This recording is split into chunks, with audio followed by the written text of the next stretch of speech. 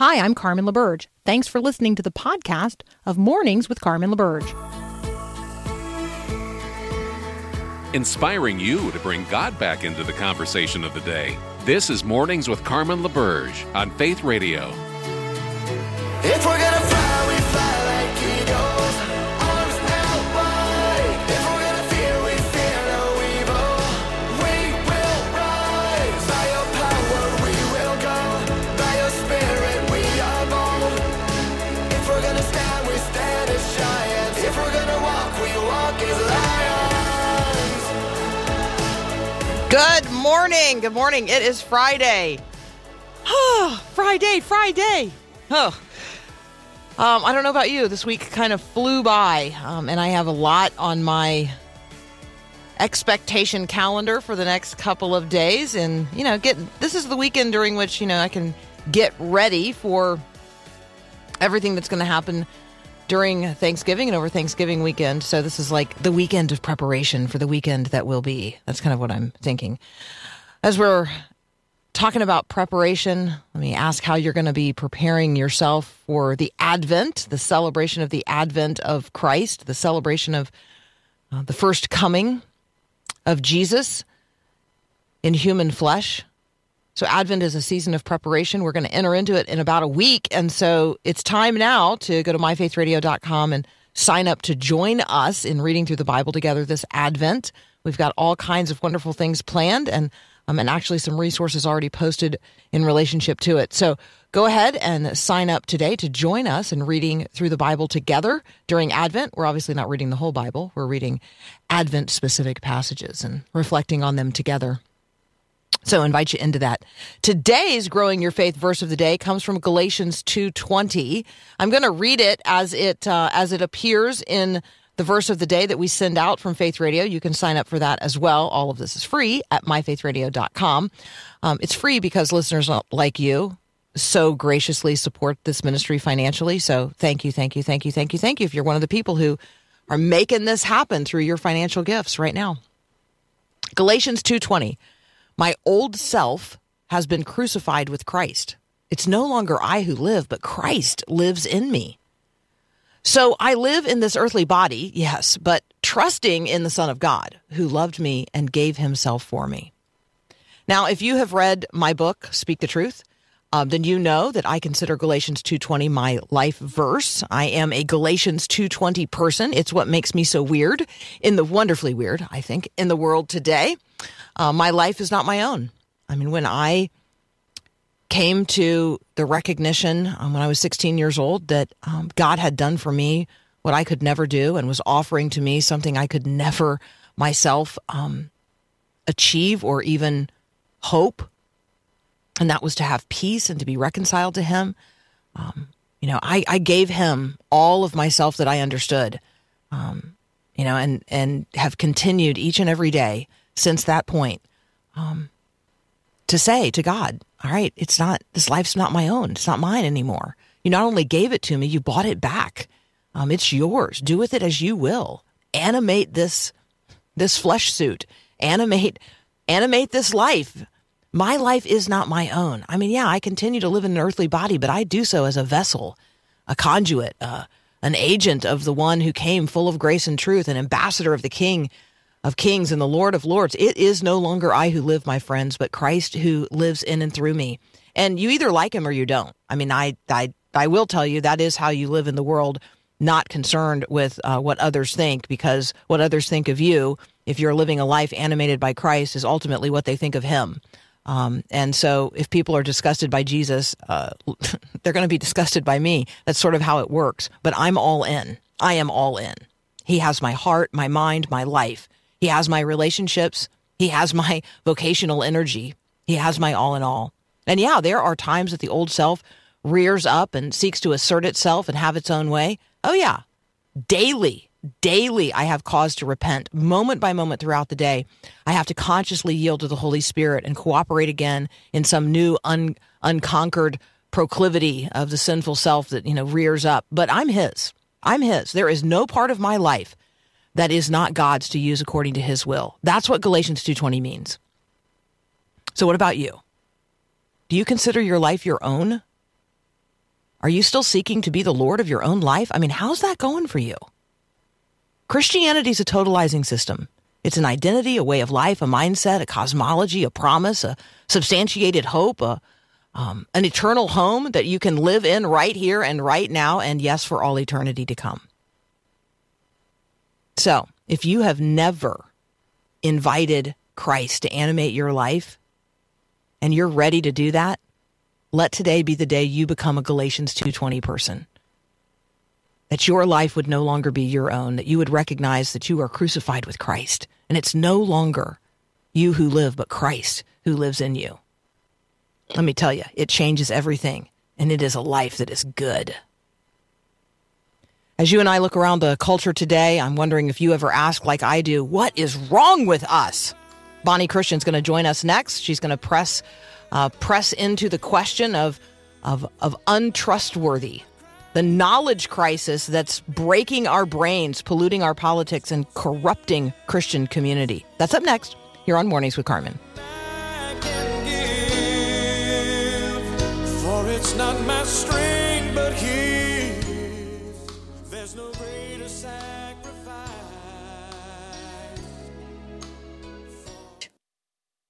I trust in you when it's hard to say. I trust in you. I'm really excited about introducing you to Bonnie Christian.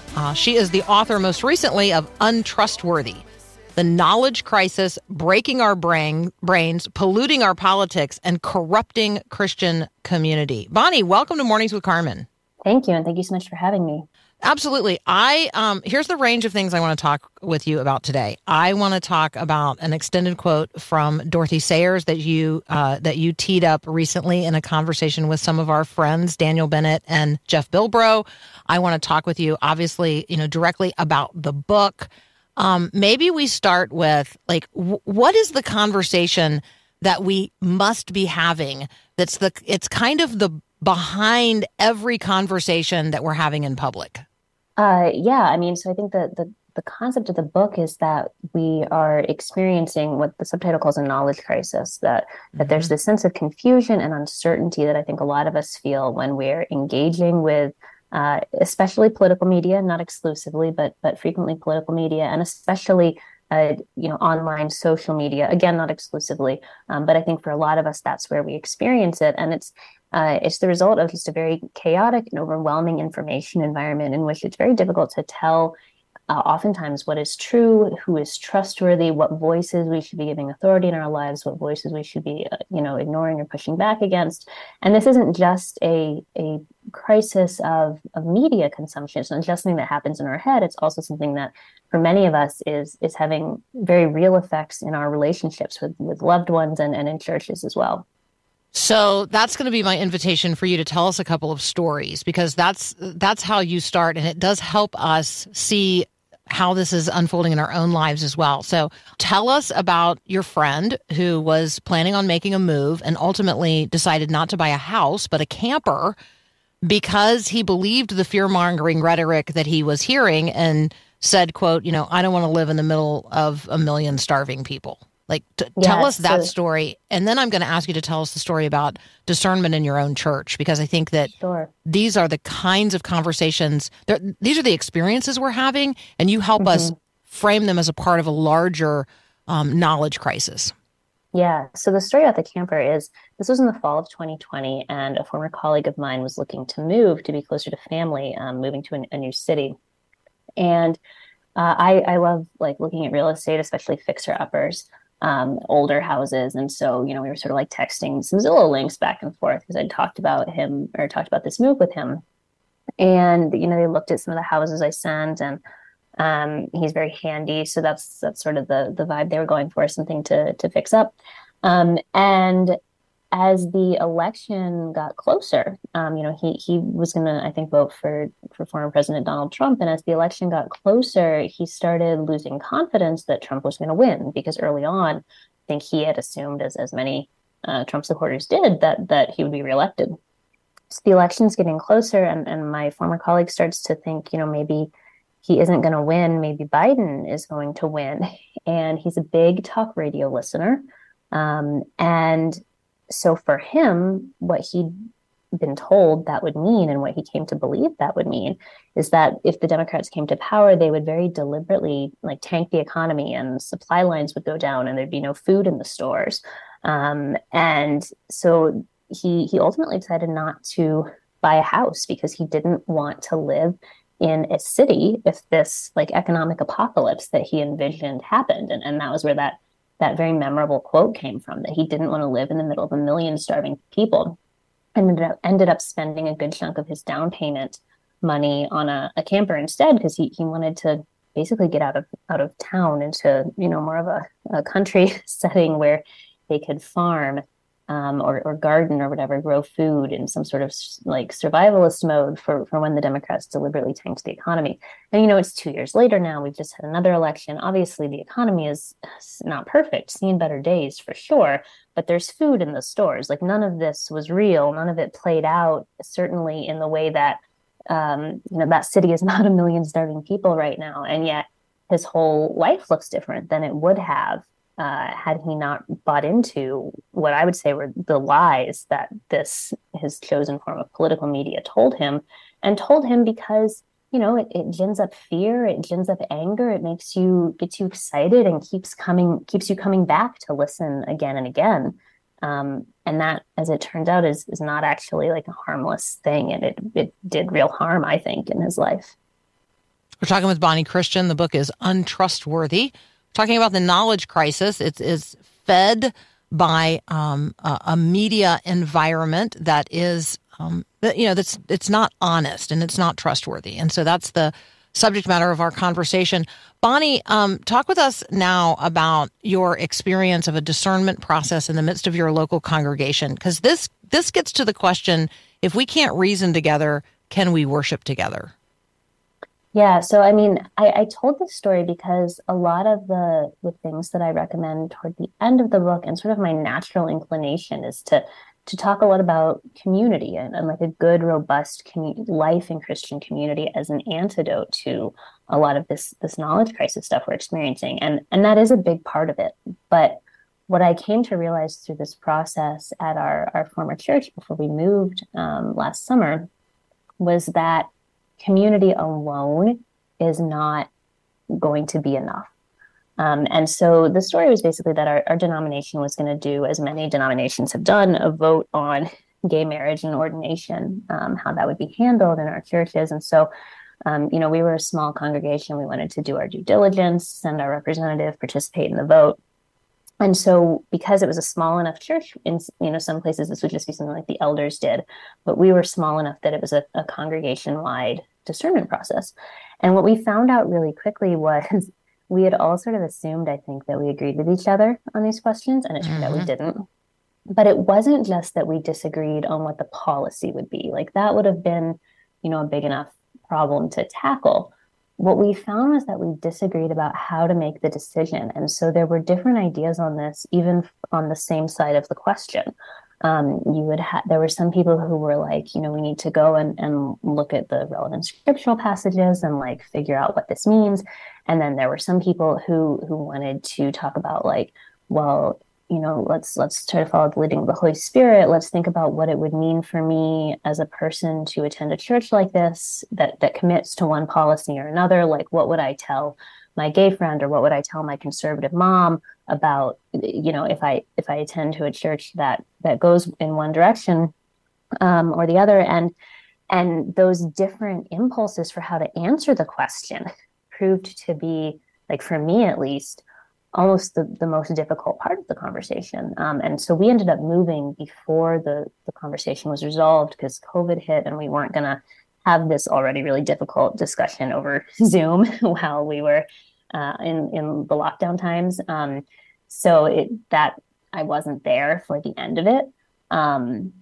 But yeah, it was very difficult to realize that we had really great, really strong community life. We all deliberately lived in the same neighborhoods. We saw each other all the time. We walked to each other's houses.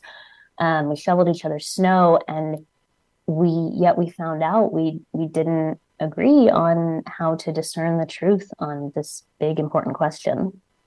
So we're going to talk about the reality that we need some new skills. In particular, we need a skill that none of us learned when we were little. Like, how do we actually responsibly engage in conversation? And what does it look like to cultivate the intellectual virtues that are necessary to not only know what to say, but to say it in ways that that honor Christ and one another? So we're going to continue our conversation here about the book Untrustworthy, The Knowledge Crisis, Breaking Our Brains, Polluting Our Politics, and Corrupting Christian Community with author Bonnie Christian. You're listening to Mornings with Carmen. I'm Carmen LaBerge, and this is Faith Radio. Thanks for listening to the podcast of Mornings with Carmen. As you know, this is a rebroadcast of the live radio show carried on the Faith Radio Network. There's a lot going on at Faith Radio.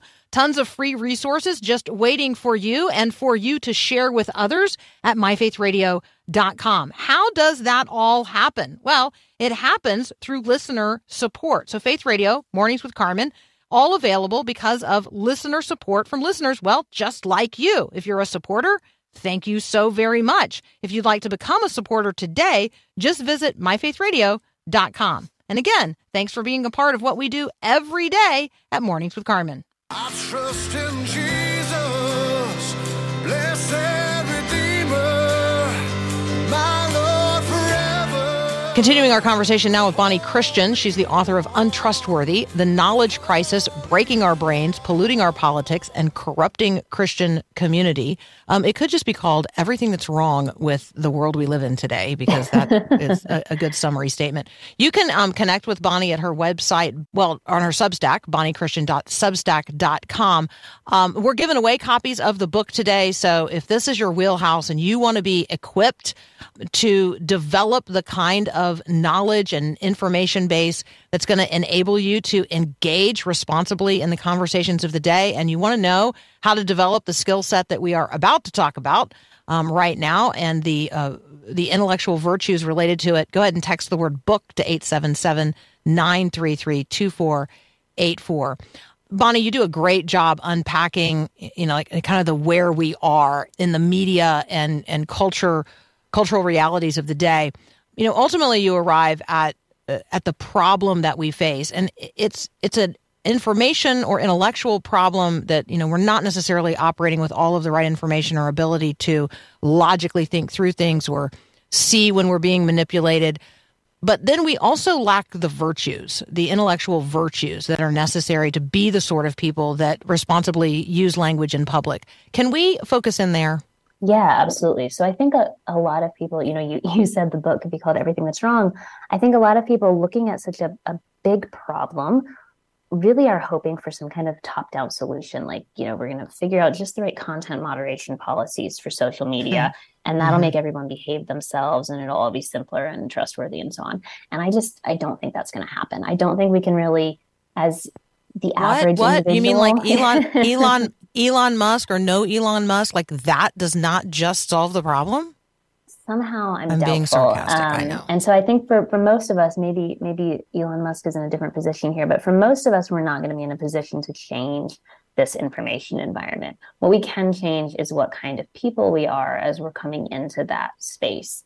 And so that's why I really focus on this idea of intellectual virtues. And the three that I talk about are studiousness, intellectual honesty, and wisdom.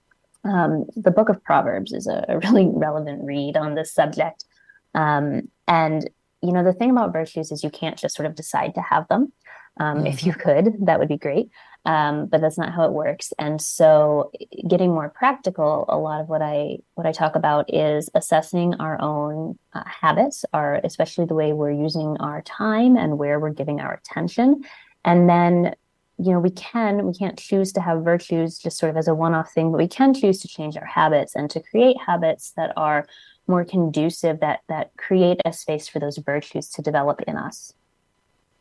Yeah, Proverbs 17:27 is one of the passages that you point to in your conversation about studiousness. Whoever restrains his words has knowledge, and he who has a cool spirit is a man of understanding. So I think that brings together not only the value of learning and spending time actually gathering the right information, but then when we choose to speak into, when we choose to participate in a public conversation about something versus holding our tongue. Mm-hmm, mm-hmm. Yeah, and so in the book, I share a passage from a writer and theologian named Dorothy Sayers, and she gives an analogy that I think is so useful. She says that, everyone is literate in the sense that we can read and write, but very few of our people have been taught to understand and handle language as an instrument of power. And so the analogy she gives is it's like if someone with no scientific expertise was wandering around a really dangerous scientific laboratory and just sort of, pulling handles, pushing buttons, just like letting electricity all over the place, zapping stuff.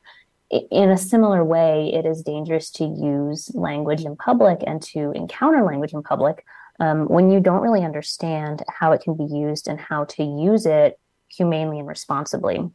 And she was writing that in the 1940s. So, of course, you have the context of like literal Nazi propaganda at the time.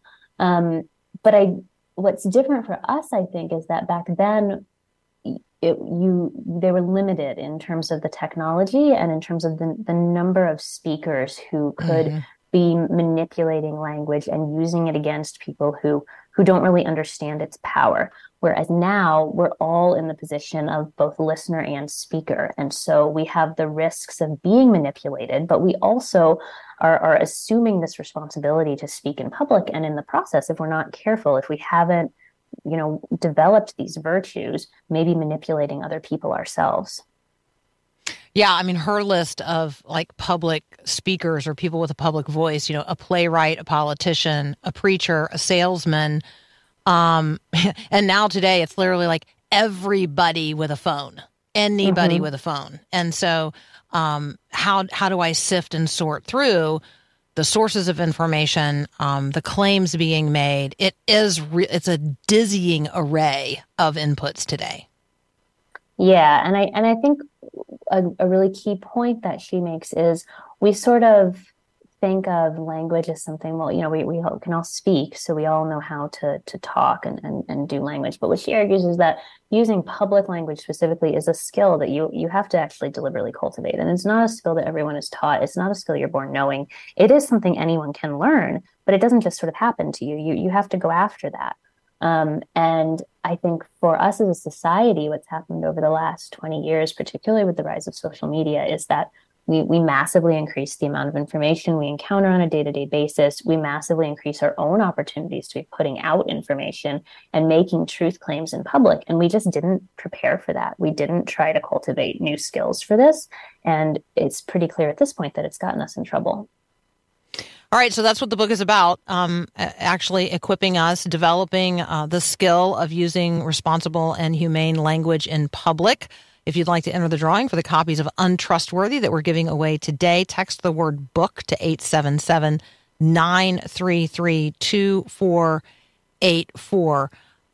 Bonnie, we got about a minute left. When you think about, your hope for the change in the conversation of the day, is there one thing that everybody listening right now, each person listening right now, could do today to make the world different on this front?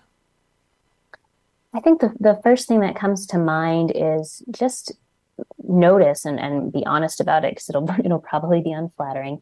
Notice how much time you are spending consuming, especially political media, participating in that, and compare it to how much time you're spending doing other better things. How much time are you spending at church each week versus how much time you spend on Facebook or Twitter or watching cable news? How many hours having meals with your family or friends versus, time you spend reading about politics? I think that's a really easy entry point to noticing if perhaps the knowledge crisis is something that has gotten into our own lives and not just those dumb people on the other side of the political spectrum. That's a great summary. Yeah, thank you. Bonnie Christian, thank you so much for being here. The book is just absolutely excellent. Untrustworthy, The Knowledge Crisis, Breaking Our Brains, Polluting Our Politics, and Corrupting Christian Community. You can connect with Bonnie on her Substack, bonniechristian.substack.com. She's also on Twitter at Bonnie Christian. We are giving away copies of the book today. Text the word book to 877-933-2484 to enter the drawing. You're listening to Mornings with Carmen. I'm Carmen LaBerge. This is Faith Radio.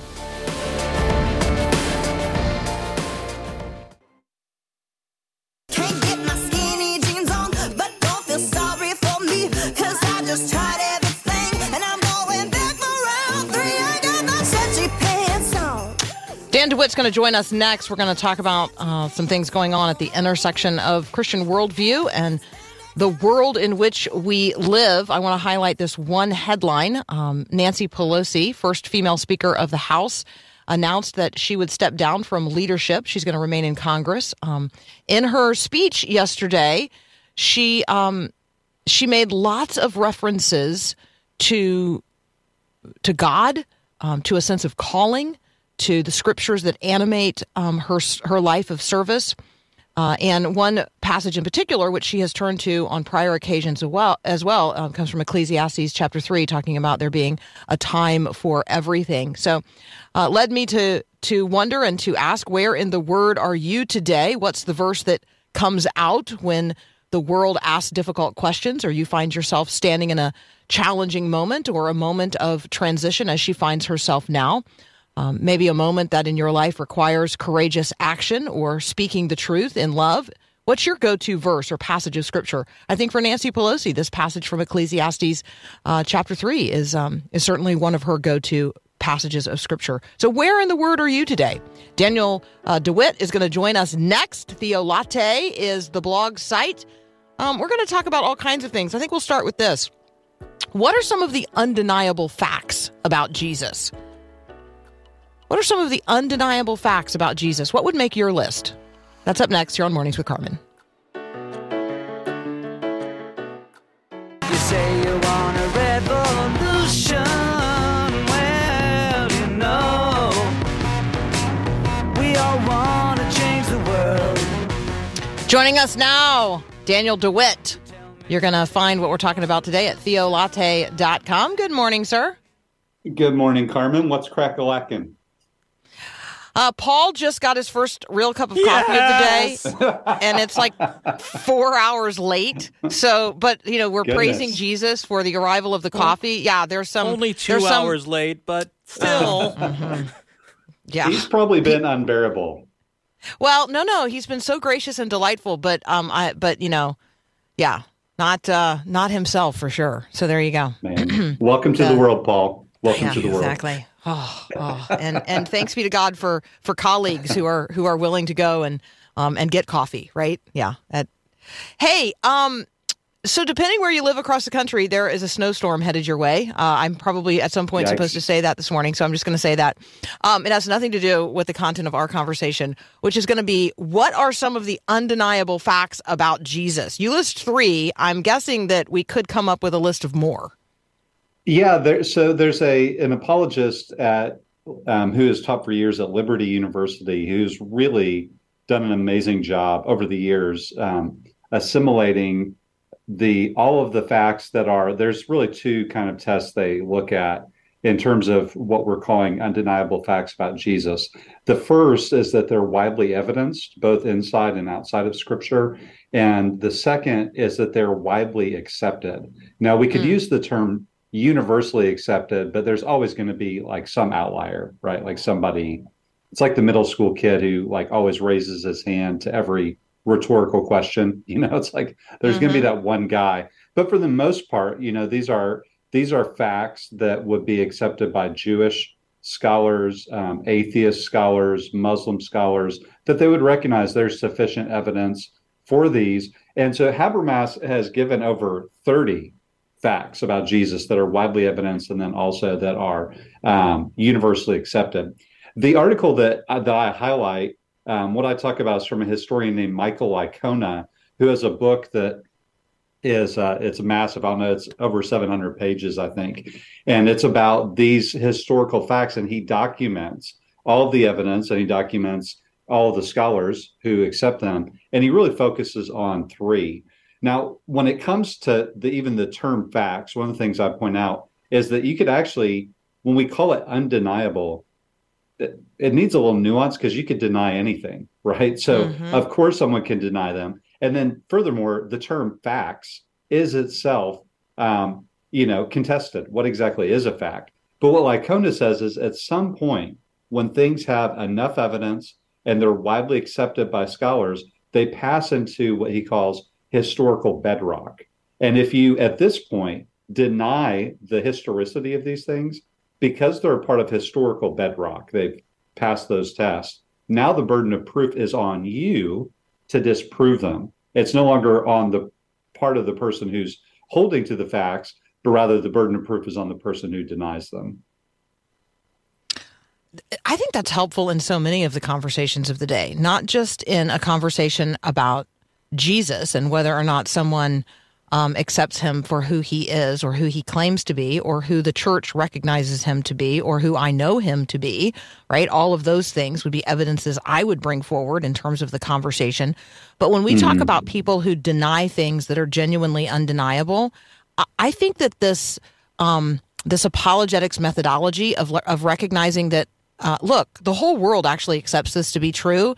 And so if you're going to be the person who denies it, the burden of proof is on you. The burden of proof is not on me to prove that I am female. Somehow the burden of proof is on you to prove that the way in which I am female is somehow not not true.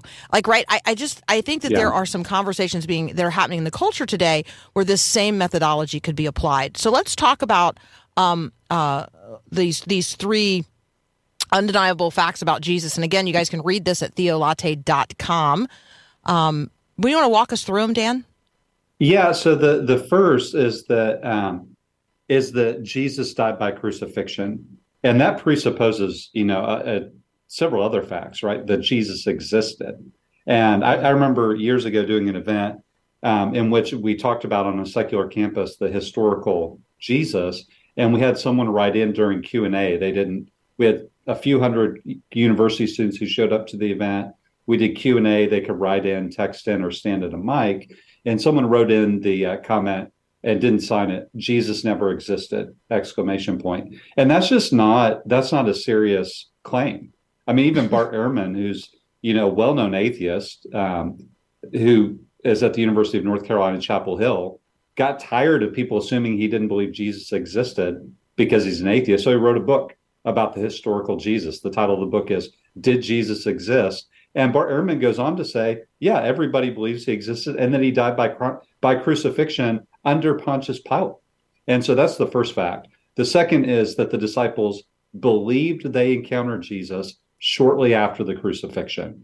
Now, this historical fact is important because sometimes you'll have skeptics say things like belief in the resurrection is a late development that happened after the lifetime of the eyewitnesses. This is something that people came up with years later. And no, there's unanimous agreement among scholars, again, across the religious spectrum, who would say this is clearly an early belief.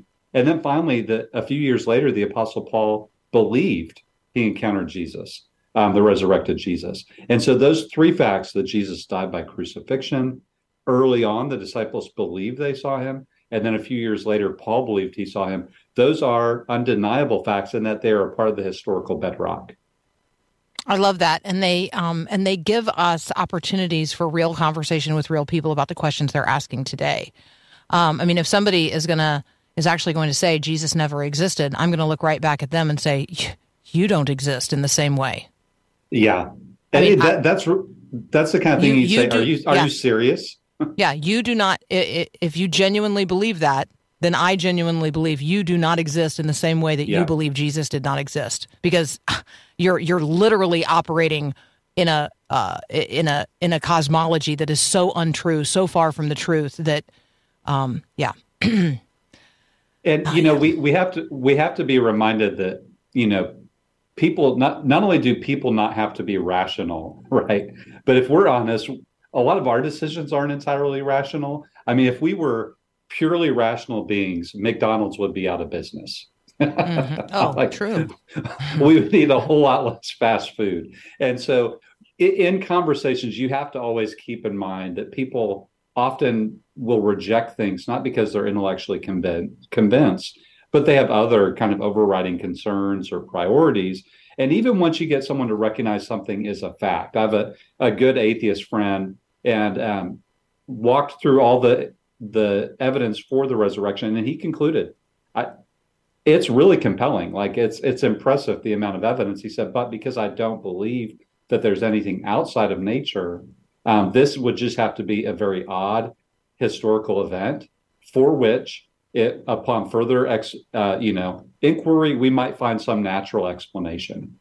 And so even once you get a fact, a person still has to interpret the fact. And that's one of the quotes I have in the article, that there's no such thing as ready to eat facts. We're all going to come to the facts with a certain presupposition or a certain worldview or other commitments. And so keep those things in mind, but it's a great starting point for conversations about Jesus. What we believe about Jesus is not a blind leap of faith, but to quote R.C. Sproul, it's well-reasoned trust.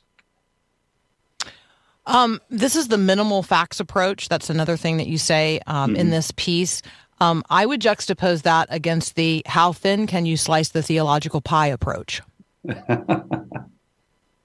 I just think that I just mean that in the conversations of the day, what you've posted here about the 3 undeniable facts about Jesus, like this is some of the most basic conversation and the level of conversation that most people in the culture, this is where we need to be engaging people in the culture. And instead, so many times, people are, people of good faith and people who both you and I love deeply, they are slicing the theological pie so thin.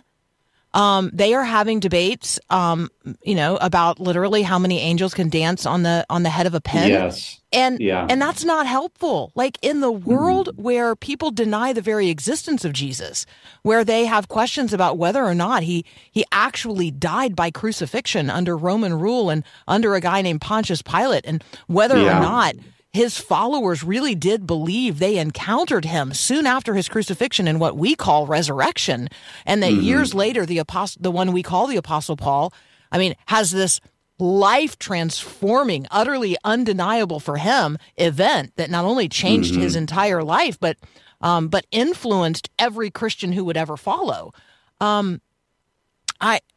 It's as if we have forgotten that these are the real questions that we need to be engaging in our conversations. Maybe the debates we have among mature Christians about other theological topics are important, but they're not this important. And so I think that this is a really helpful piece and gets us sort of puts our feet back on the ground sometimes when we find ourselves wanting to fly around in theological debates that people are not actually having. This is seeking to answer questions people are actually asking versus all the times we are answering questions that people are not asking. Maybe that's the way I should have said it in the beginning. No, that's great. But I do like pie. I do like pie, and it's almost Thanksgiving, so pie on the mind. All right, we got to take a very, very brief break. We're talking with Dan DeWitt.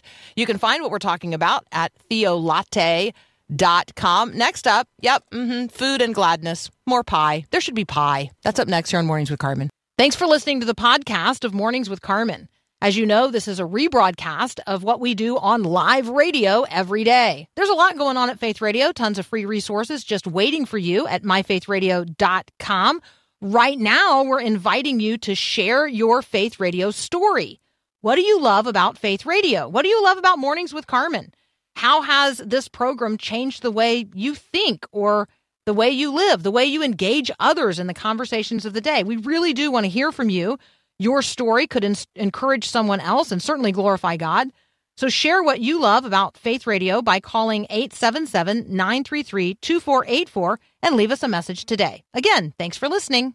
Go on, get some rhubarb pie. That's what it's all about. Rhubarb pie. Oh, rhubarb pie. Let there be rhubarb pie. Praise Jesus for you, rhubarb pie. Dan DeWitt is here with us. We are talking about the apologetics of food and gladness. You can find it at theolatte.com. Yeah, let's talk about food. I don't know that I've ever had rhubarb pie. What is that? What exactly is that? Is that like, oh my goodness. Is that like pumpkin pie? Oh my goodness. Okay, so I don't even know, where does one begin to talk with a person who's never experienced rhubarb in any of its forms? I have a whole rhubarb cookbook. Is it a fruit? So is it rhubarb? Okay, it is rhubarb with which you are unfamiliar. Wow. Okay. I need some help here. Text me if you're listening right now. I know there are some of you that grow it all the time because you bring it to me. So I know I probably need Ann to weigh in now on the text line 877-933-2484. I'm sorry. Okay. It grows like it, On a vine it grows, or a tree? It's like stalks. It grows like asparagus. Okay. Oh, okay. But it So- is so it like, is like pumpkin reddish. It's like well, there's stalks though. It's just it's not. There's no Is it pumpkin. round? There's no thing. No, it's a stalk. It's You, oh gosh, how do I, Paul, help me out. Okay. How do I explain rhubarb to a person who's never experienced it? I feel like the rhubarb apologist this morning. Okay. Rhubarb is it's a tart stalk. You know, it's a stocky vegetable fruit kind of thing. And So it's like corn. What's that? It's like corn? No. No, I would Think more definitely like say a- it's like asparagus. Definitely think asparagus, Okay. but it like attacks you. If you know how to put your fingers way back there at the tart spot where the sweet tart gets you, Yeah. that's where the rhubarb gets somebody you. said, think celery. Okay. Even though Yes, it's individual actually, stalks celery's instead a of good- grouped together. Mm-hmm. And then it's Oh. tart, but you add a lot of sugar and you get that sweet tart thing going. It's, yes. I've never had Okay. celery pie either. No. Well, of course not. Okay, so here's the thing: if you're gonna getting make a nowhere rhubarb, if you're going to have rhubarb pie, you're gonna need a lot of sugar and I feel like a few strawberries. I feel like that's a good combo. Oh, yeah. The strawberry rhubarb combo is a really nice combo. And it makes your rhubarb pie somewhat less expensive if you cut it with strawberries, because strawberries are not nearly as hard to come by. Oh, and not so, up here. You can have rhubarb. I mean, well, I know, but You're it doesn't down grow south. year round. Yeah. I know. So, but you can. I have learned this. You can get it in season, cut it up into And freeze pieces, it. and then freeze yeah, it, yeah. and then you can use it to make your rhubarb pie. Yes. Okay. So. This I person have says- derailed the conversation. Well, So you've badly. derailed the conversation. However, people on the text line are actually enjoying this a lot. Wow. I mean, like tons of input. Victoria says, I grow rhubarb. I can't believe there's someone who doesn't know about it.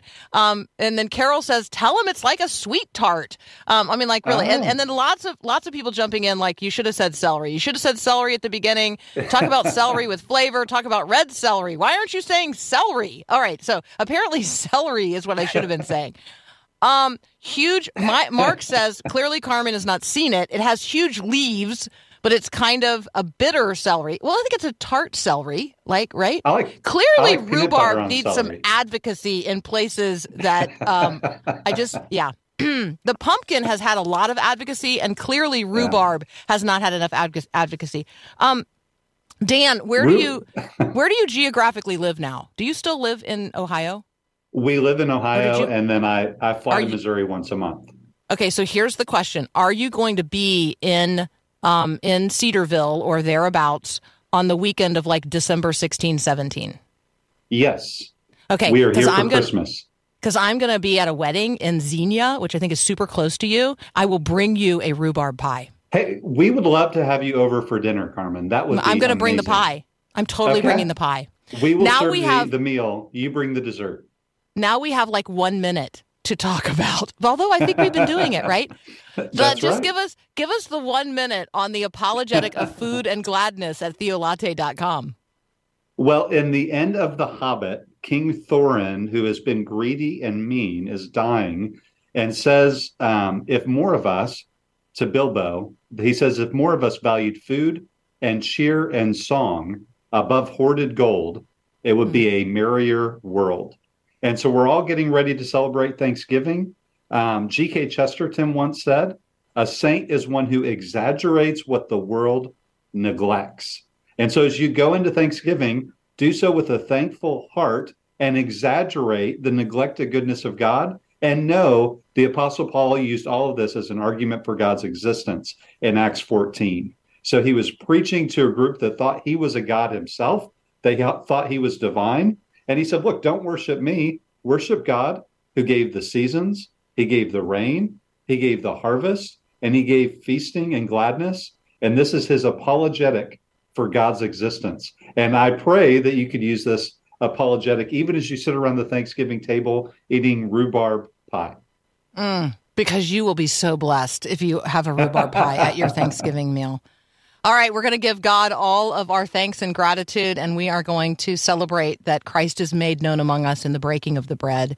Dan, as always, thank you so much for joining us. What a delight. And may there be rhubarb pie in your future. Well, there will be, because I'm going to promise it.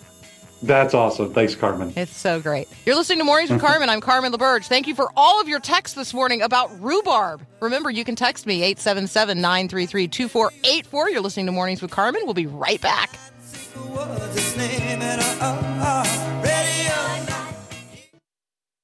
Oh, the weather outside is frightful, but the fire is so delightful. All right, apparently, a lot of you very concerned on the text line about poor Dan and the fact that he's never experienced rhubarb. So thank you for your generosity and all of your concern today for him. You know, it's an item of prayer. All right, snow, big snow is headed for the upper Midwest, particularly the eastern portions of the United States of America. A state of emergency has been declared. Commercial traffic actually has already stopped in New York State on the I-90. It's going to be the most intense snow in Buffalo, New York, like possibly in history. I mean, it's definitely a historic storm bearing down on western New York State, but it won't just stay right there.